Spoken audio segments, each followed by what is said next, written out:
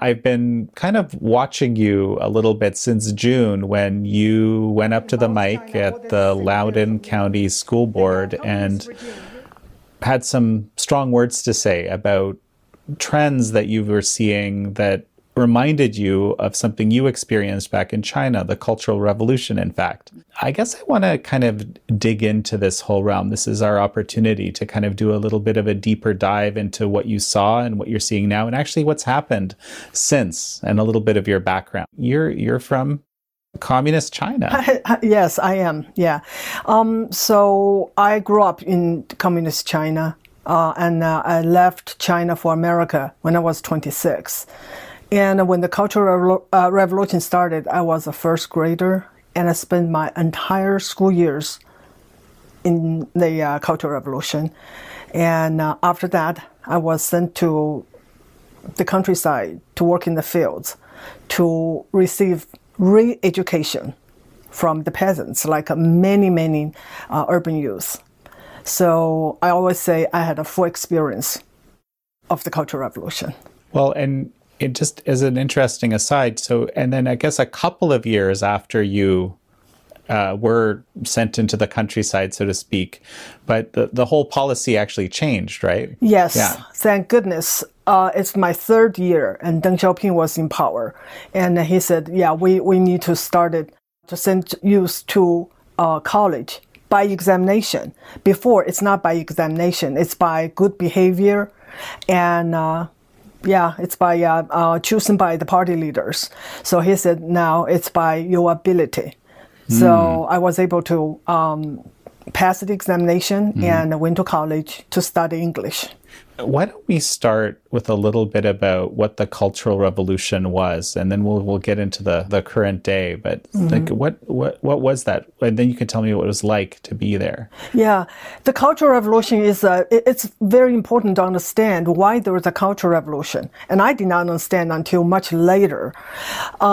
So there were a lot of disastrous policies that Mao implemented before the Cultural Revolution, and one of them resulted in the famine of some 40 million people starved to death.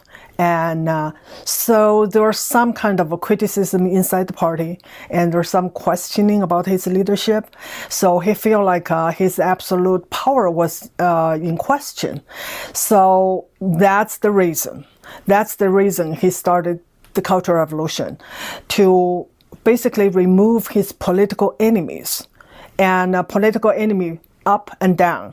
And then the number one was the president of China, Liu Shaoqi, and it goes to the bottom of our local government. They all need to be removed, and he wanted to put his own people in every level. And that's the reason and the means they used to get the mass involved. And then the first one was unleash the Red Guards. So those are the indoctrinated youth in colleges and universities. And it started in Beijing and then quickly spread over. So the Red Guards were mainly school kids. So so you said the mass involved, so like just like kind of the masses, right? Yeah. To basically employ them in his quest. So, and the Red Guards, how were they indoctrinated? Well, that started from day one. So as soon as the CCP took over power in 1949, one of the first things they did is to get all the school teachers together, because they were the teachers of the old China. So they were giving intensive communist training to learn about Marxism, to learn about the communist ideology. And they were not even giving weekend off. They have to be trained day and night until they passed examinations before they could go back to the classroom. So they were there to teach now the Marxist and communist values and ideologies. So ever since then, the educational system is an indoctrination mill, ever since then. But it was during the Cultural Revolution that we get to see the full display of what those indoctrinated kids were able to do, were capable of. And so to that, the Cultural Revolution was a really stunning experience for people who are in that a revolution and for people later to see. It was something that if I tell young people in China today, and most of them say, I just could not believe that happened. Well, tell me a few memories of what you saw happen. I was a first grader, so as 6 or 7, I had one semester of kind of normal education. And then, to me, my memory is just overnight, and then the school class stopped, and I see the red, it's called the big character posters everywhere. So those are just people write down whatever criticism, that's the Chinese word for it, but it is really denunciation and attack of teachers, of school administrators, and of each other. And so anywhere there was a wall space, there's a big character posters. And so I was just too little to really understand the content. But what I remember is the chaos. And so in the classroom, and there is the teacher wrote a note in the blackboard, said, no school for 3 days. And that stayed there for 2 years. No school for 2 years. Yeah. So when I went back to school, that I was in the 4th grade. So I missed the 2nd and 3rd grade. No school. Fascinating. So just, you basically got a semester, did you say? One semester, one semester, and then school went out. Yeah, just out. And universities, I think they stopped for like 5 years or longer. Yeah. And so who were these Red Guards? Were they the sort of the extra committed youth, or how did they come about? Everyone was a Red Guard. If you're in high school, and even in elementary school, we're just too little, but we're called Little Red Guards. But they were all organized by themselves because Mao openly support them. And they just chanted Mao's slogan, rebellion is justified. And Mao said, revolution is not dinner party. And it is violent. So go ahead, do your revolution. So with Mao's approval, no one could stop them. So the first thing they did is they dismantled the law enforcement and the court system. So they just did whatever. They even make up their own laws. So one of the things they were told is get rid of those people in authority. And who are the people in authority? The first are the teachers. So many teachers were struggled against, parade around, and many were beaten, some to death. Yes, and so because I was in the elementary school, we're just like 7-year-old and up to, 10, 12 years old. Even that, eventually it gets violent.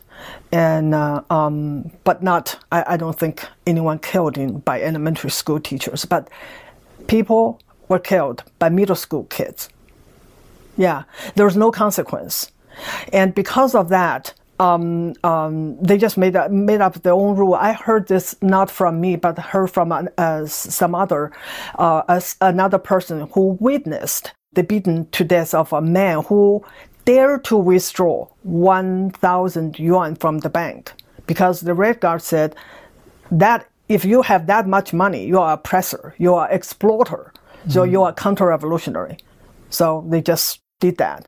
No consequence. Even today, their crimes were never prosecuted. Those people who died in vain, forgotten, except by their families. And so in these, you're talking about this struggling, and so I guess these posters were also sort of encouraging people to join in these struggle sessions. Just explain what that is exactly. The struggle session was just total confusion to me because there was no school, and we just went out, and every day there was a struggle session of someone.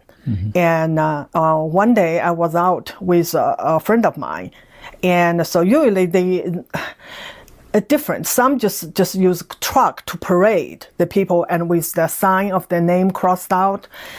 And so one day we were there and we looked, we're stunned. That's my friend's father.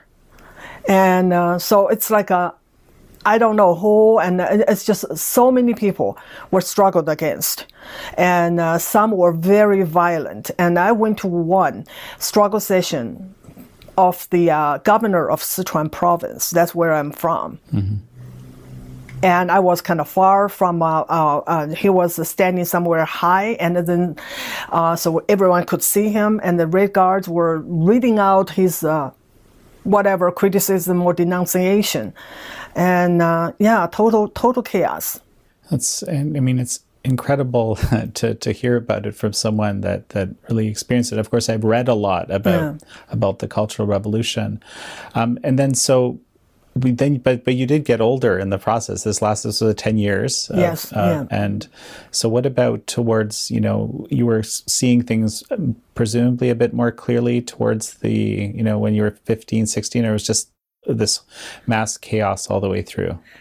I don't think I ever clearly saw anything. And so I remember that I was sent to the countryside. By then, we heard enough horror stories of youth working in the countryside and work with the peasants. And I did not really want to go, but I had to. So a lot of times, actually, I was blaming myself that I was just kind of weak, that I just can't, that I need to be toughened up so that I can contribute meaningfully for the socialist cause. So a lot of times, it's not like I saw clearly that this was unjust. That's the power of indoctrination. You feel like, I'm just so weak. I really need to be toughened up by those peasants and do this hard labor. I see. So you're imagining that the people who were running the struggle sessions were the tough ones or something like that. Yeah. Wow. I know the indoctrination was very powerful. And so the violence and then the kind of struggle session, that lasted about 2 years. Actually, by the time I went back to school, it was kind of calmed down. But Mao just did not know what to do with all this Red Guards. That's what he did, to send them to the countryside. So that's the rewards of doing all this damage for Mao. Right. And the other part, and I have to mention, was the sort of destruction of history, actually, right? Which is that's a central feature. That's the central feature of the Cultural Revolution. And so Mao told the Red Guards and everybody, we should get rid of the 4 olds. The old ideas, old thoughts, and old tradition, old custom, and old habits. What are they? They are the traditional culture and civilization. So for you to get rid of it is to find historic places such as temples and basically anything old. So all the Buddhist statues were torn down, temples destroyed or burned, and what I witness is Red Guards going door to door to raid homes. And so they would just go to homes and took out anything that's old. Old vases, antique furniture, anything.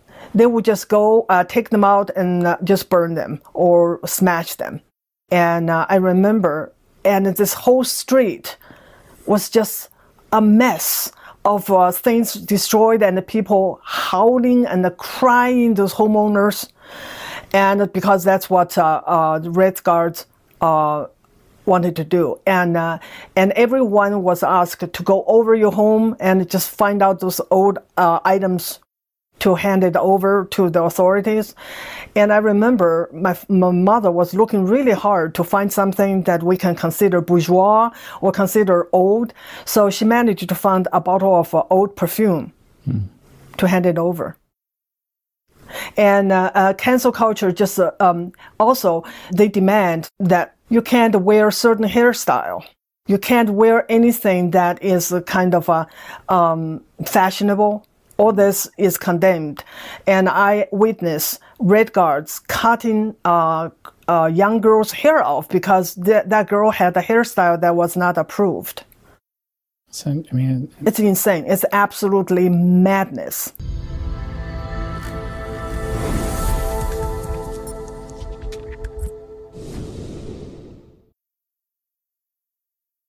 Routinely will ask the companies, I'll say, based on this rule that you've published, would this particular statement violate your rules? And the answer I always get 100% of the time is, we can't comment on hypotheticals. Post it, and if we ban you, it wasn't allowed. Today I sit down with Dr. Kalev Leetaru, a media fellow at the Real Clear Foundation and senior fellow at the George Washington University Center for Cyber and Homeland Security. Instead of trying to repeal Section 230, he argues for an amendment that would compel social media companies to make available extensive dataset collections on what they're censoring, why they're doing so, and how their algorithms decide what content is boosted or demoted. To what degree are these silent hands shaping our democratic debates? This is American Thought Leaders, and I'm Jan Jekielek. Kalev Leetaru, such a pleasure to have you on American Thought Leaders. Thanks for having me. It's great to be here. Kalev, you put together a really fascinating report that I've just been reading, basically trying to deal with this issue of, big tech moderation, big tech censorship. And frankly, there aren't a lot of people trying to look at this, kind of how to deal with these questions in a deeper, more thoughtful way. So it was really a pleasure to have this come across my desk, frankly. Transparency is a central piece of your argument. You want to kind of legislate transparency onto the social media companies. Tell us what you want to do. Yeah, so, if we think about it, there's sort of widespread agreement. You look in, say, the aftermath of last week's Facebook whistleblower, one of the major themes that comes out of that is how little we know about these companies, that, what we know basically about how social media censorship work tends to come from these big leaks of information. And if you kind of step back, there's sort of widespread agreement that it's not tractable the way things are now. Like, something needs to change. The question is what? And I think with social media, one of the challenges is, every day we hear about things getting taken down. But take a simple example. Earlier this year, Twitter started deleting any tweet that mentioned the word Memphis in it. So all of a sudden, all these tweets are coming down, being told they violated Twitter's terms of service. And then, of course, the company obviously says, oops, sorry, it was an AI algorithm, run amok. We're sorry. Well, how exactly did that AI algorithm, come to see Memphis as being a bad term? We have no idea. How did these things get added? Was that a human being who typed in a keyword? Was that some machine learning algorithm that looks for things going viral and makes its own decisions? These are all these challenges that, is it human moderation that's the problem? Is it machine moderation that is the problem? We really don't know who's being affected by these policies, what's being affected, what's being removed, and specifically how that, especially as more and more of our democracy is playing out through social platforms. I mean, it's where our government officials, you think about social media today, it's where our government officials, they talk to us. Yes, they have their own websites. Yes, they have other ways of getting things out there. But social media is how they talk to their constituents. To what degree is social media ensuring that certain content, for example, doesn't go viral? Maybe one congressperson puts out a new proposal and maybe social media platforms don't allow that to go viral. Another person puts out something and they push that out there to make that really go viral. To what degree are these silent hands sort of shaping our democratic debates? These are all these things that we really, really need answers to. No, and I mean, some really great questions that you're raising here. I mean, there's a kind of illiberal ideology that has sort of, entered our common space, and especially in Silicon Valley amidst social media companies, this critical social justice ideology, which demands that basically only its perspective is the valid one. Anything that isn't its perspective is hurtful and harmful. So this is, I imagine a number of viewers are thinking to themselves, well, I know what the problem is. This is the problem, what I just described, for example, right? But you're saying that's actually, there's some deeper questions to be asked here. Yeah, it's fascinating. I love history, and anytime that I'm trying to understand, a question, I like to look back at how did we get where we are today. You think about social media content moderation today. We think of this, we think of content moderation, you think of the internet, you think of these big social platforms. But these are, if you step back, these are these same questions of freedom of speech that our nation has wrestled with since its founding for more than 2 centuries. What is acceptable speech? Should you be allowed to criticize your government? If you are allowed to, does that change during wartime? Should you not be allowed to criticize your government? For over 2 centuries, we've tried to wrestle with this question of what is harmful to talk about? What is allowable and what is harmful? And if you look back through our history, our country has tried it every possible way.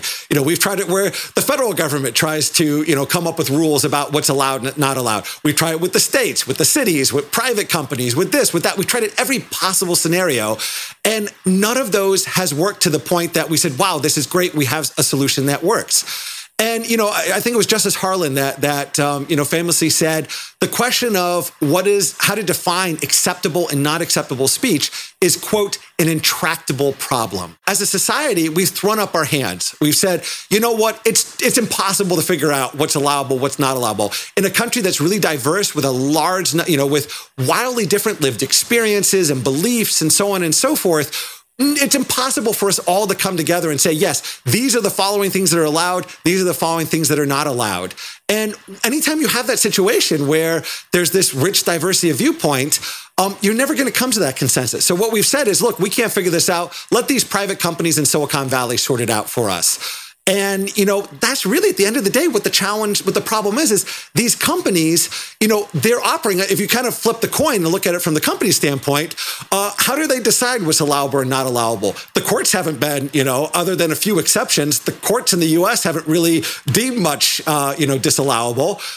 And so there's not really much guideline. They're sort of making it up as they go. And that's the real problem is we didn't stop and say, hey, social media companies, you can remove what you deem to be harmful, but that's the part that's missing. We could have said, but you have to put these out to a vote of the public. We didn't say that. We could have said, well, Congress has to review these at regular intervals and we have to publish these rules in Congress. We didn't do that. We just said, look, these private companies can do what they want. And most interestingly, if you look back in the history of censorship in the United States, there was a period where states had there was a lot of sort of local control of censorship. Section 230 specifically says the states have no ability to alter these rules to local needs. So I think that's really the root of all of this is the fact that we gave up as a society and told these private companies to figure it out themselves. And we're not happy with the result. But that's because at the end of the day, you're never going to have, a set of private companies that are going to be able to come up with rules for all of us. We need this transparency to really be able to understand, what are these rules? And I come back to, if we look back a couple years ago, The Guardian had a leak of internal content moderation guidelines. This is called the original Facebook files, they called it. And what was fascinating about that is, for a long time, people said, look, the social media companies are censoring, but, they have to censor to help society, get rid of all that horrible stuff. But then when that came out, we saw that, look, anti-Semitism, that's allowed. Violence against women, that's allowed. All these different categories were explicitly with labels saying allowed under certain circumstances. And that provoked this huge discussion about, well, wait a second, why should these things be allowed? So society all of a sudden was able to realize that, all is not well here, that maybe we do need to have a little bit more visibility. So I think that's the thing is once you understand what's happening, then we can have these societal discussions about, do we agree with these or not? Well, and so we definitely need to talk about Section 230. It's obviously kind of, pretty central to these questions. The thing is that I think it didn't occur to most people that this was even an issue, basically until around 2015, 2016, when there was also, social media companies started getting a lot of pressure to censor, including from Congress and so forth. And then, people started noticing, my feed is getting throttled. It seems like, I don't know for sure, but it looks like, looks like, this person got taken down. This is the canary in the coal mine now. We can expect more people to be. And it sort of seemed to accelerate dramatically from that time, basically from the time of the Trump candidacy and the beginnings of the Trump presidency. Yeah, it's fascinating. I mean, if you walk back, and look at this. Really, these questions, since the dawn of the internet, the internet is an aphorist term. It refers to a lot of history. But if we kind of look at the early period, like the Usenet era, for those that are old enough to remember the Usenet, these same questions materialize there. There was this old term called the flame war, attacking people online, doxing, publishing people's information. And what's interesting is you look at these early days, there was a lot of public discussion about what should be allowable. If you're angry at someone, should you be allowed to publish their personal information on the web and tell people, publish their phone number, tell people, call them, go to their house. What today we would call doxing, that was around, way back when. We talk about like moderation, even in the earliest days, in Usenet, you had this issue. Take any issue like alt.politics.Middle East. That was a really particularly contentious board. So you had kind of this essentially what today we might think of as kind of as like a mailing list. But again, like that got to be to a point where there was a moderated version of it. And for any given topic, you'd have kind of this sort of this Usenet group. Then you'd have other versions of it. You'd have moderated groups. Some cases you even had nice, quote unquote, nice versions where the rules were no profanity, no attacks, no nothing. And that's also, if you kind of look at that early era, that's how they kind of dealt with a lot of this issue of we all have different ideas about what's acceptable and what's not acceptable. So in the Usenet era, if you didn't like the rules in one group, you created another group. You could create as many of these, sort of groups as you wanted. The problem today with Twitter and Facebook and these social platforms is they're single universes. Take Twitter. If you want to have, say, a private debate in the corner about something, the problem is that debate, everyone in the world sees it. Everyone in the world's weighing in on it. So something that happens in one corner of the world, the entire world has to weigh in on it now. In Usenet, you could kind of, you could create these different communities that each had their own rules. And that's partially where, today it's not just the US, it's the fact that, there's a conversation here. Someone on the other side of the world can participate in that conversation. And they may have a very, very different perspective on, what is, what they see as acceptable and not acceptable. And so it's kind of this fact that social media, it shoves us all in this single box. Essentially, it shoves everyone in a giant soccer stadium, gives them all a microphone. It'd be like if you took the Republican National Convention and the Democratic National Convention and you had them in the same ballroom, together with each other. In real life, we say, hey, that's a really bad idea. Nobody would think of doing that. On Twitter, that's exactly what is happening. All of this political raging debate. And, again, don't forget those algorithms that sit behind the scenes that quietly prioritize what we see. And, that's a really important thing that, those algorithms, they look at what fires us up. You notice on social media, you don't normally see, just endless screens of puppies and, unicorns and happiness. What you see, because again, like if you scroll through and you see, hey, a little puppy there, you might quickly watch that video, but that's it. You're not going to engage with it. If you see something that's like, oh, that fires me up, you're going to go, you're going to start commenting. You're going to forward that to people. You're going to start commenting on it. It's really going to fire you up. And that's what in turn engages people. And so inadvertently, if you just take a simple algorithm and say, give people what they seem to react to, you're going to immediately shovel people towards things that, kind of fire us up underneath. And again, these are things where we don't have visibility. How are those algorithms working? I personally, I prefer chronological, where you get everything in chronological order, because that way, at least, you're seeing it as it's being produced. It's not some algorithm, trying to figure out what makes you tick and give you the stuff that's going to, fire you up.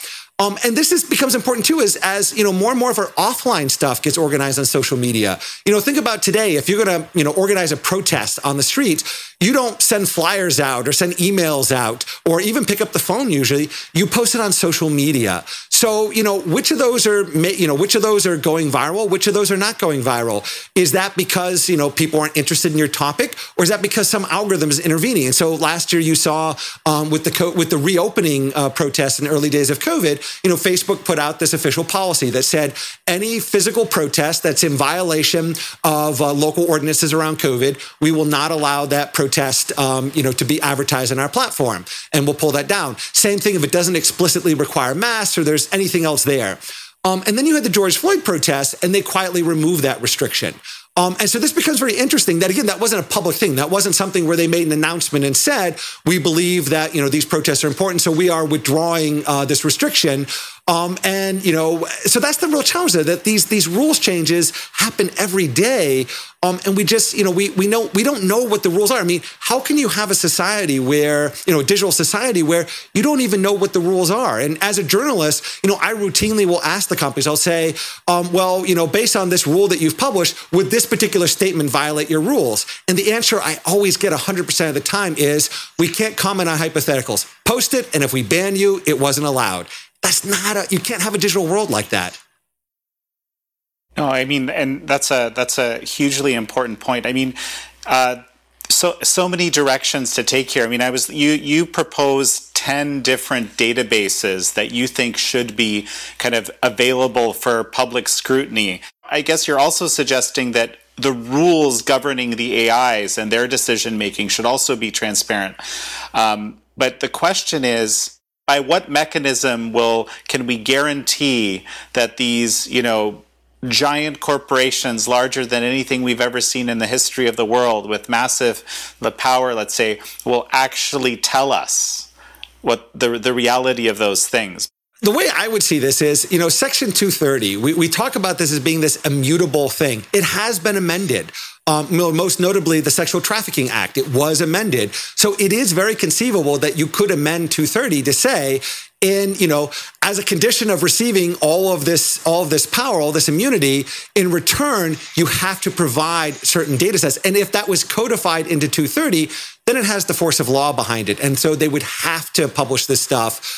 And one of the things I think that's really important is it's really about also putting the clear rules out there. If you read through the rules that say Twitter or Facebook or any of the companies have, they tend to say things like, if you put something harmful, you'll be banned. What is harmful? How do you define that? And the answer is always, again, post it and you'll find out. I think this is the real problem. And I should add that this goes beyond social media. Think about Uber, Airbnb, Lyft, every platform you use today typically has now terms of service that talk about things. So you think, I think it was Laura Loomer, you had the activist who was removed from, Uber and Lyft, not because of something that was done within their service, but because of, I think it was a tweet, separately. So, think about this sort of this collision. It's almost like the Chinese, the social credit system. This idea that, a comment you make over here in the corner can impact your life over here. And again, without these clear guidelines. So Airbnb, with the inauguration, I think they blocked basically reservations here in DC. They have, again, they publish all these rules saying, look, we're going to remove hateful organizations. Well, how do you define that? You could say, well, the Ku Klux Klan, I think there'd be unanimous agreement that probably should not be an allowed group on there. But where do you draw that line? And an example of this, so Microsoft, anyone who uses Microsoft, Office, for their Office 360 product, one of the terms of service in there says that if you use their product to produce hate speech, you can lose you can be permanently banned from Microsoft's products. And so I wrote to them and I said, well, how do you define hate speech? What is your definition of it? Have you ever banned anyone for this? Have you ever actually enforced this policy? And again, the answer was silence. And that I think is a really important notion, that we have these rules, but the companies, they don't, there's not this, the rules like this, it's not like the code of law. Code of law doesn't say if you do something bad, you'll be arrested. It actually lays out bullet by bullet by bullet by bullet. This is what we kind of lack in the digital world is, you think about like the Hunter Biden situation where the New York Post article about his laptop disappeared. I think that's a classic example where the New York Post, an actual real, like a news outlet, put something out there, and you have both Facebook and Twitter weighing in, saying, it's harmful information, we're not going to post it. Twitter started off by saying, I think it was harmful misinformation, then it was, hacked materials, then it was, there's personal information. The story as to why they were banning it changed hour by hour until finally they said, what, we never should have banned this. It was bad. We made a mistake. By that point, it was over. The story had faded away. And, the fact that, just think of that for a moment. The fact that a mainstream news outlet had an article basically banned from being shared on social media. And the reason for that changed, I think, 4 total times. that, that tells it all you need to know about the state of things right now. That there's not, that would be like the police arresting you and saying, well, we're charging you with this. Oh, sorry. Actually, no, we're charging you with this. Nope, sorry, this, and this. So that's the challenge. Like, it needs to be an answer. And, with AI in particular, one of the interesting things, as companies move more towards AI, we think of them as black boxes, but there's actually a field called explainable AI, which is a whole area of research where basically you essentially build these AI algorithms that you can actually ask it. When it produces an answer, it actually tells you why it made that decision. So companies, with human content moderators, companies say, well, we can't provide you an explanation. There's two answers they usually give. One is, we can't provide an explanation because that would give bad actors an idea of how to get around our rules. But again, that's what lawyers do every day. That's what lawyers are for. And we accept that as the cost of a transparent legal system. But the other answer to that really is they say, well, it's too expensive. If a moderator had to sit there and spend, 10 minutes writing up an explanation, it wouldn't be tractable for us to do this. With AI, building an AI model that can give you, an explanation of why I did it, that doesn't cost anything more than an AI that doesn't do that. So that eliminates that argument of what costs too much. And the tools, again, that's a new area of research, but it's an area where there's all this work being done there. And so, as that field matures, there's no, argument then that they can't provide that explanation to you. And it helps them, and I always say that, look, for the tech companies, this helps them too. Because if you're Twitter and everyone starts getting an explanation, today they just see, hey, my tweet about Memphis got deleted. I don't know. Was it because I mentioned Memphis? Was it because I mentioned something else? But if the actual explanation said you are being suspended because your tweet mentioned the word Memphis, and Memphis has been determined to be a harmful word that harms people. Well, now we have an explanation. But most importantly for them, they can see, hey, there's a problem here. This shouldn't be the case. But then also it doesn't. I say it almost traps the companies, because in the case of like the New York Post, they can't keep changing their explanation. They're on record as saying this is why we banned it. Oh, very, very interesting. So, basically you're saying that you want to put into law, for example, perhaps as an amendment to Section 230 or somewhere else, that transparency around these 10 databases as a starting point, right? And so tell me a little bit about, pick a few that you think are the most important and tell me about them and why that would make a significant difference. So one of them is a data set about what their algorithms are, making go viral. So rewind the clock. The most famous example of all of this was, the Ferguson protests. So on Twitter, all you saw were the Ferguson protests. On Facebook, all you saw were happy, smiley people dumping buckets of ice water over their heads as part of the ALS Ice Bucket Challenge. Two polar different universes. That wasn't because the people on Facebook didn't care or vice versa. It was because of how their systems were designed. Facebook's algorithms decided, either on their own or through human intervention, to prioritize happy, smiley, friendly things at that point. And so that's kind of the case. That's the example that's always given of the power of these algorithms. And you think about today, let's say some lawmaker puts forward a policy proposal and it's a dud. Nobody cares about it. Nobody talks about it on social media. Nobody discusses it. They don't hear from any of their constituents. That might, cause them to think, well, maybe this is not a useful policy proposal. But maybe that's because the algorithms decided that that's a bad policy proposal and made sure that no one actually saw that proposal out there. So again, like having this visibility, what are these algorithms feeding us? So, last week, the Facebook whistleblower saying that Facebook's algorithms, they're either directly or inadvertently are designed to push us towards angry, rage, divisive content. And Facebook, of course, responded and said, absolutely not. That's completely false. The problem is that, at this point, we don't have the data. We can't answer who's right, who is correct there. If you actually had a list. So one of that would be a list, what is the type of content that they are prioritizing? What are their algorithms putting forward? And on a public platform like Twitter, that's very easy. You could say on Facebook, there's all kinds of privacy issues there. On Twitter, everything's public anyway. And so it's very easy to put that forward and just, show that. I think another interesting data set here is You think about when a celebrity gets their tweet deleted, we read about it in the news media because they have that outlet. They can go public about it. An ordinary person doesn't really have an easy outlet to get attention. So we don't really know, like, how often is content pulled down every day? I mean, the only way we see this is, quarterly reports where they might say, we took down 1 billion pieces of content. But, that's just a statistic. Like, who was behind that content? So even things like demographic, we picture kind of the stereotype, the sort of this caricature of, the person on, social media putting out something bad and getting it removed. But is that really true? Who are the people that are affected? For example, hate speech rules. We see that, we sort of picture, the KKK member there. But is it actually affecting other people? And we saw this actually played out in a very interesting case. So Facebook has the oversight board, their quote unquote Supreme Court of Facebook.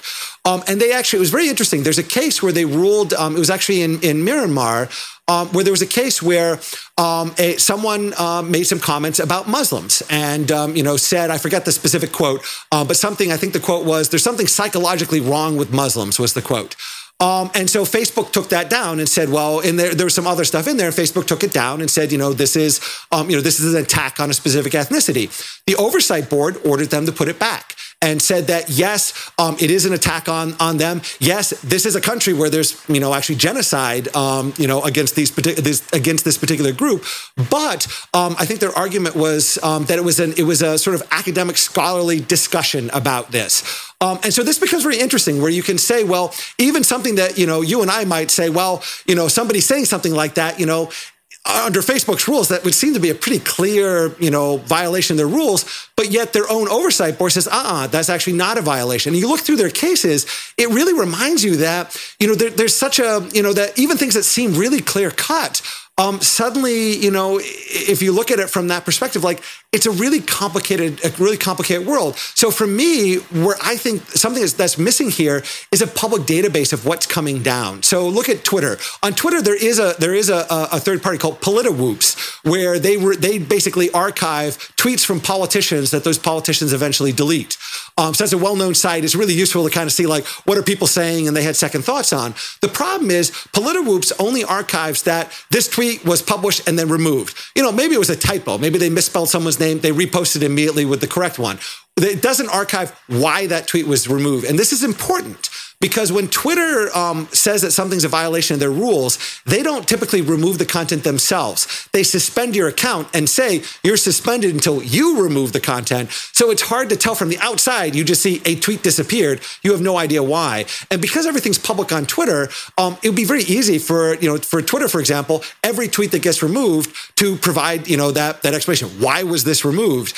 And, the counter argument to that, of course, would be, well, if you produce this archive full of all this, material, isn't that going to be basically an archive of horrible stuff? Well, there's another website called Lumen. And what it is it basically archives copyright takedown requests. So if someone posts, an illegal copy of the newest, Top Gun movie and they publish it on, some website and, that website deletes it and says there's a copyright infringement, that goes on this website called Lumen. Now, that doesn't give the original URL. It doesn't give the details. It just says, hey, there was a copy of this. It was removed because of the following reasons. Researchers and journalists can get additional access that gives them a little bit more information on that.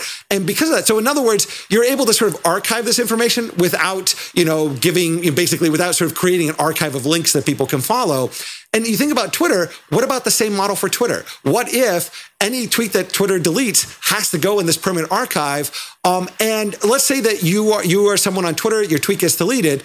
Now, imagine if Twitter is required to ask you, hey, here's the following demographics that we have that either you've told us about, maybe you have it in your bio, or that we've inferred about you through our algorithms. We've determined something about you. Now, you might say, hey, this is sensitive information. Like maybe it says, hey, you're LGBTQ or you're this or you're that. And you say, I don't really want that public.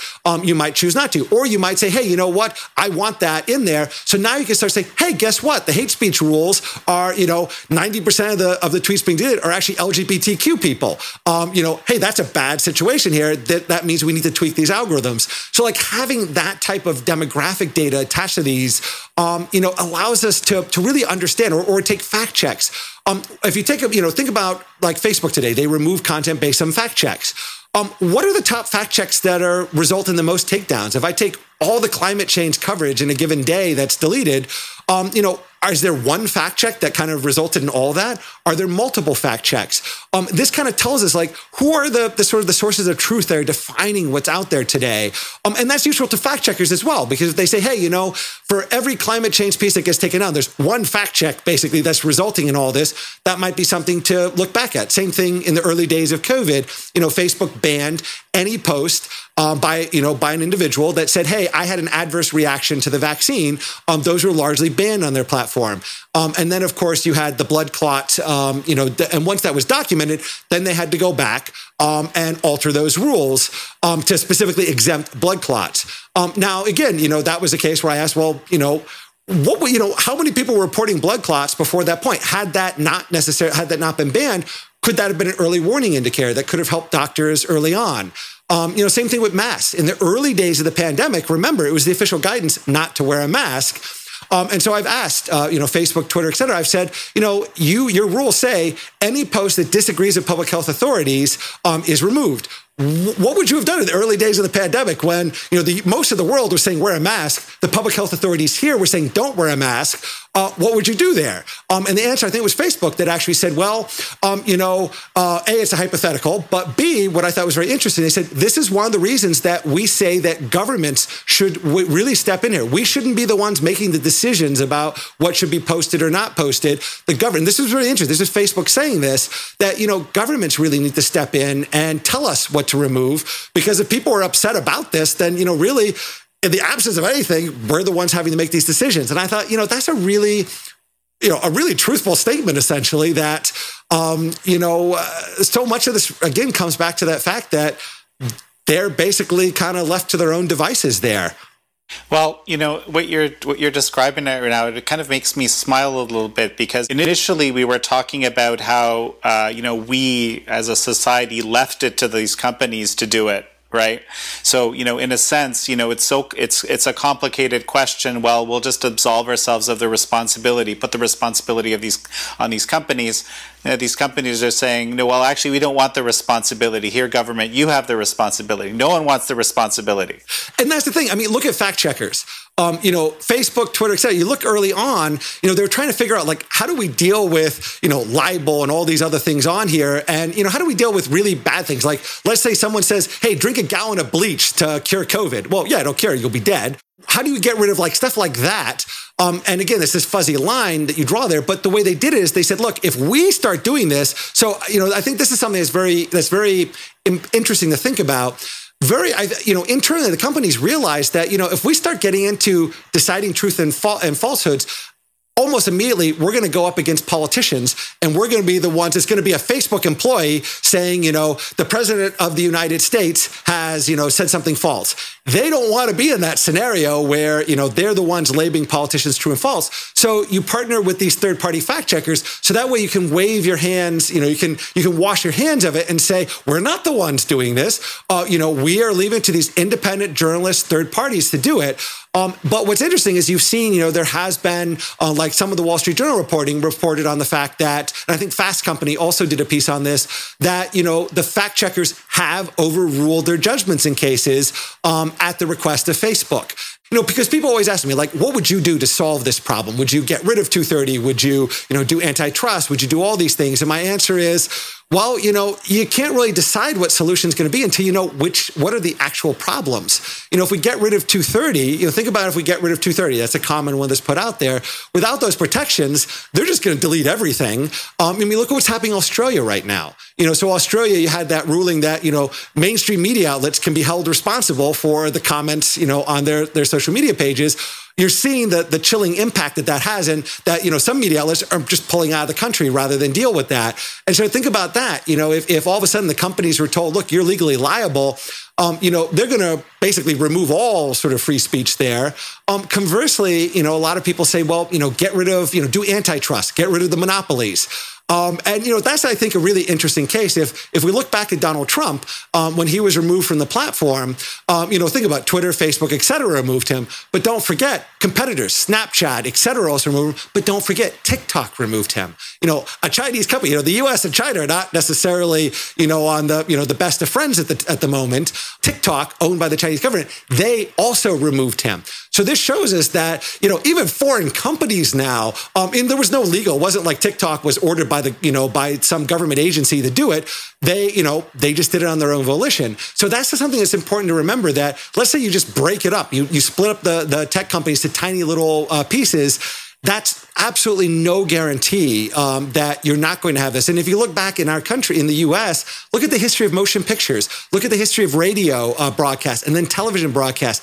Every single one of those, you had all these competing companies that all agreed to the same codes of acceptable speech, not because there was any government official ordering it. It was completely on their own. Their own industries came up with it. So fierce competitors that ordinarily were at each other's throats, they all agreed to say, here are the general rules that we're going to adopt. So again, it's important to note that just splitting up these countries, because that's, this one of the things I come back to is this is the space where everybody has sort of their one quick trick, just do this one thing. It's really simple and we solve this issue. The problem is there are no easy solutions here. And every one of these comes with these consequences. But again, like understanding, like prioritizing, what are the biggest issues that confront us? And that's really where this transparency can help us guide what are the most important first steps to take. Well, TikTok is a very interesting case that I can't help think about the fact, of course, the Chinese Communist Party has supremacy over TikTok and its decision making, as is hopefully obvious to everyone watching.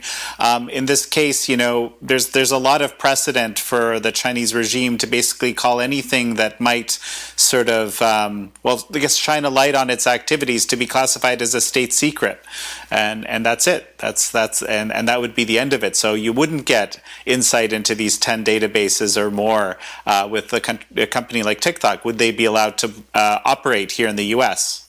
That's a fascinating question. And, one of the challenges as well is, today, most of what we think of as sort of the internet and social media has been mostly US based. TikTok is, again, like that's sort of this vanguard of, sites that are used by ordinary people here in the US. Again, there's always been, obscure sites, but like this is a major platform, here in the US, and it's owned by a foreign government, which also means that, you have all these key questions of who decides. I mean, think of, some of these TikTok challenges that are happening, like trash your school bathroom or, hit a teacher, or any of these other kind of viral moments that are happening right now.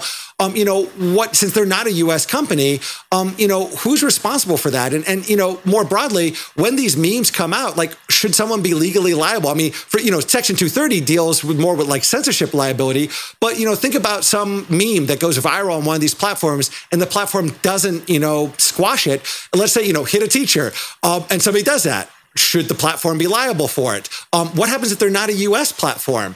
Especially as other countries start having more. I mean, imagine the next Facebook, Twitter might be from another country who has its own values that are not necessarily aligned with America's values. Today, if you want to really control a country, start up a social media platform that is used by everyone in that country and just tweak those algorithms to guide them towards, what you think is going to be most divisive or least divisive. And, and then conversely, you're getting all this insight, what everybody feels about, what they're thinking about, what's important to them, what lawmakers are resonating or not resonating. I mean, think about all this information that's out there today.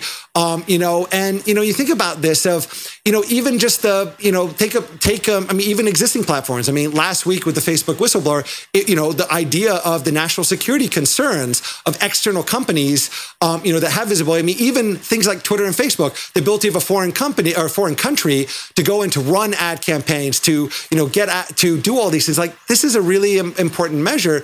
And don't forget the Facebook Oversight Board, which has sort of this guidance over Facebook. Don't forget that there's at least one former elected head of state, former now, who's on that board, who in theory could have the final vote on, like when they ruled that Donald Trump's account should not yet be restored. There are, the people that board, I think it's a 20-person board now. Those are not all Americans. Some of those are former officials of other countries that, in theory, could actually decide, does the former president of the United States get to go back on social media? Like, these are really fascinating questions in this globalized world of, like, who's making these decisions? Look at the history of Silicon Valley in China. most of Silicon Valley's interactions with China has been, to bend their products to their needs. I mean, even Apple, as if I remember correctly, even they are localizing their user data for their customers there to local data centers, even as here, they promote encryption and there's no way for the government to do anything. And I think this is a really important thing that tech companies, again, it all comes down to the money. If a country's got a huge population, they're willing to, do whatever they need to do to bend those rules, to take a softer stance on freedom of speech. There's also, even the physical security side of things. So Facebook, for example, in their advertising, I don't know if they still do, but historically, one of their advertising parameters was they would estimate whether someone was gay. So, for example, you might, if you're gay, you maybe go to great lengths to never make that public. You never matter. But based on their algorithms, they may say it. So it's actually an advertiser. And actually, as an advertiser, you can target and say, I want someone who your algorithms believe is gay. Now, in the US, that's one thing, but there are countries in the world where that carries the death penalty. And so I asked them and I said, why do you still make this selector available in those countries where it carries the death penalty? And the answer was, well, that way rights groups can target those people. Yes, governments can, but rights group can as well. But I said, well, doesn't the fact that people could actually die from this, doesn't that kind of trump that? And the answer was no. But most importantly, I said, have you ever had, because again, these are data sets Facebook holds. I said, have you ever had a country ask you give you a selector like gay or so on, and say, give me a list of every user in my country, physically within my borders, that your algorithms have decided fall into one of these categories, and I want their contact information, specifically in a country where that carries the death penalty. And I said, would you deny that that's ever happened? And they did not deny it. But the question is, again, to what degree do governments use that information? These are all these other pieces to this puzzle that, again, having this transparency, seeing what is the inner workings? The fact that I, as a journalist, I deserve no answer from the social media companies about this. Politicians deserve, elected officials of the U.S. government don't get answered. I mean, look at the response, when they asked about Instagram. Is Instagram harmful to teenagers, at those earlier hearings? And the company, cited all this research about how wonderful Instagram is and all this stuff. Meanwhile, internally, they had all this research here. But, again, there's no legal obligation for them to share that. And I think that's something that's really important there. Our team reached out to Facebook, but did not immediately receive a response. This is, I guess, the big question, right? I guess I'll reiterate it again, right? This is the idea. We have, giant companies with levels of power that were, almost unimaginable, that kind of control the public square, or a significant part of the public square.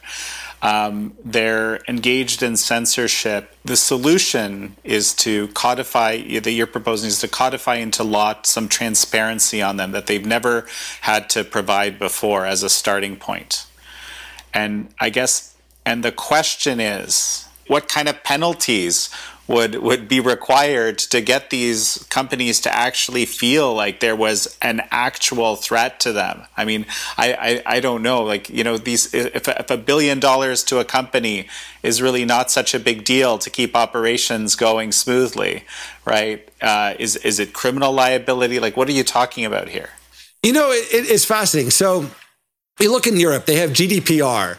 And in the past, I've written a lot about this. So GDPR, it has all kinds of protections and penalties, fees, fines, et cetera, on there. But the bottom line is it has so many loopholes that really it doesn't have a lot of teeth. There's a famous case where it even said you have to report a breach within X number of days. I think it was Facebook, stretched this out to more than a year. End result was to say, well, their answer was, well, that clock starts ticking when we decide it starts ticking. And so I think this is one of those challenges that even GDPR has so many loopholes in it. It has exemptions for research. It has exemptions for this, for that. It's what your regulator decides. So, I think that is one of the challenges is, how do you make sure it's got teeth? I mean, even fines of millions of dollars per day is, again, it's pocket change. And I think that's where, again, if you put it in 230, you could say, for example, that platforms that don't abide by this lose some of their protections of 230. That's a way of, it has teeth now because, suddenly now again, the courts would all decide all that stuff. But I think, it's a first step because right now, when you go to platforms, their answer is, no, you're not going to get an answer from us because we have no obligation to give you an answer. If you put in the law, yes, I mean, again, these companies have incredible teams of lawyers that will find all sorts of ways around it. And, they will ensure that. But at least having that starts providing it starts providing something. Right now we have zero. So, adding anything to that would allow us to at least start having some insight into what these companies do. And again, it's that there's always this paradox here. Let's say that you say I don't have this as one of my prescriptions, but let's say you say any internal research that you do, you have to publish to Congress, which in turn would have forced Facebook to hand over its Instagram report.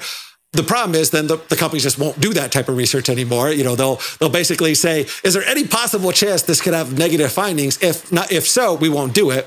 That is something that has to be cautious about. But the, basic things like takedown effects. I mean, even the thing of a lot of times companies take down stuff and they say this is a violation of US law. It's actually illegal content. To what, how often are those things reported to the police? If you're taking something down and you say this is a clear, unambiguous violation of the law, why don't you refer that to the police then? If you do, and it goes to the court system, how did they rule? To what degree is kind of your opinion of U.S. law match reality? And I think these are these fascinating things. And so I think if you put it in 230, again, like the specific penalties, what's the dollar amount of their criminal liabilities? Those are all the things. I mean, again, that's what Congress specializes in. But I think taking that first step of, because right now it's not even something that companies have to think about. It's not something they don't even have to do any concessions. So right now they can just say no, period. Once you start pushing for this to be in legislation, yes, the lobbyists and the loyals will ensure it gets watered down, but there'll be that conversation. They'll have to make some concessions to it. And that will at least come away with something from this. We see these as kind of these modern issues that, this is something unique of the social media era.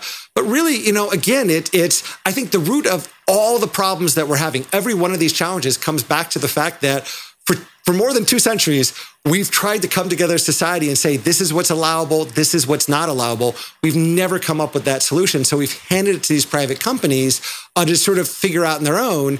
And the problem is that when we did that handoff, when we wrote Section 230 and we did that handoff, we handed it off as a black box. We said, you do it, and we don't want to know anything about it. And that was a conscious decision to not have that transparency piece, to say it's better to let those private companies do it and society not to know about it. I think we just add that in. And there's, again, that precedent for modifying 230. It can be modified. It has been, to add in that extra piece to say, in return for all those privileges, there needs to be some transparency. So as a society, we can at least debate these issues. Again, we may decide that we don't have a solution, so we've got to keep doing what we're doing, but at least it allows us to have this debate and maybe to, at least to create some guardrails for how it all happens. Well, Kalu Vlitaru, such a pleasure to have you on. Thanks so much for having me. It's been great to be here.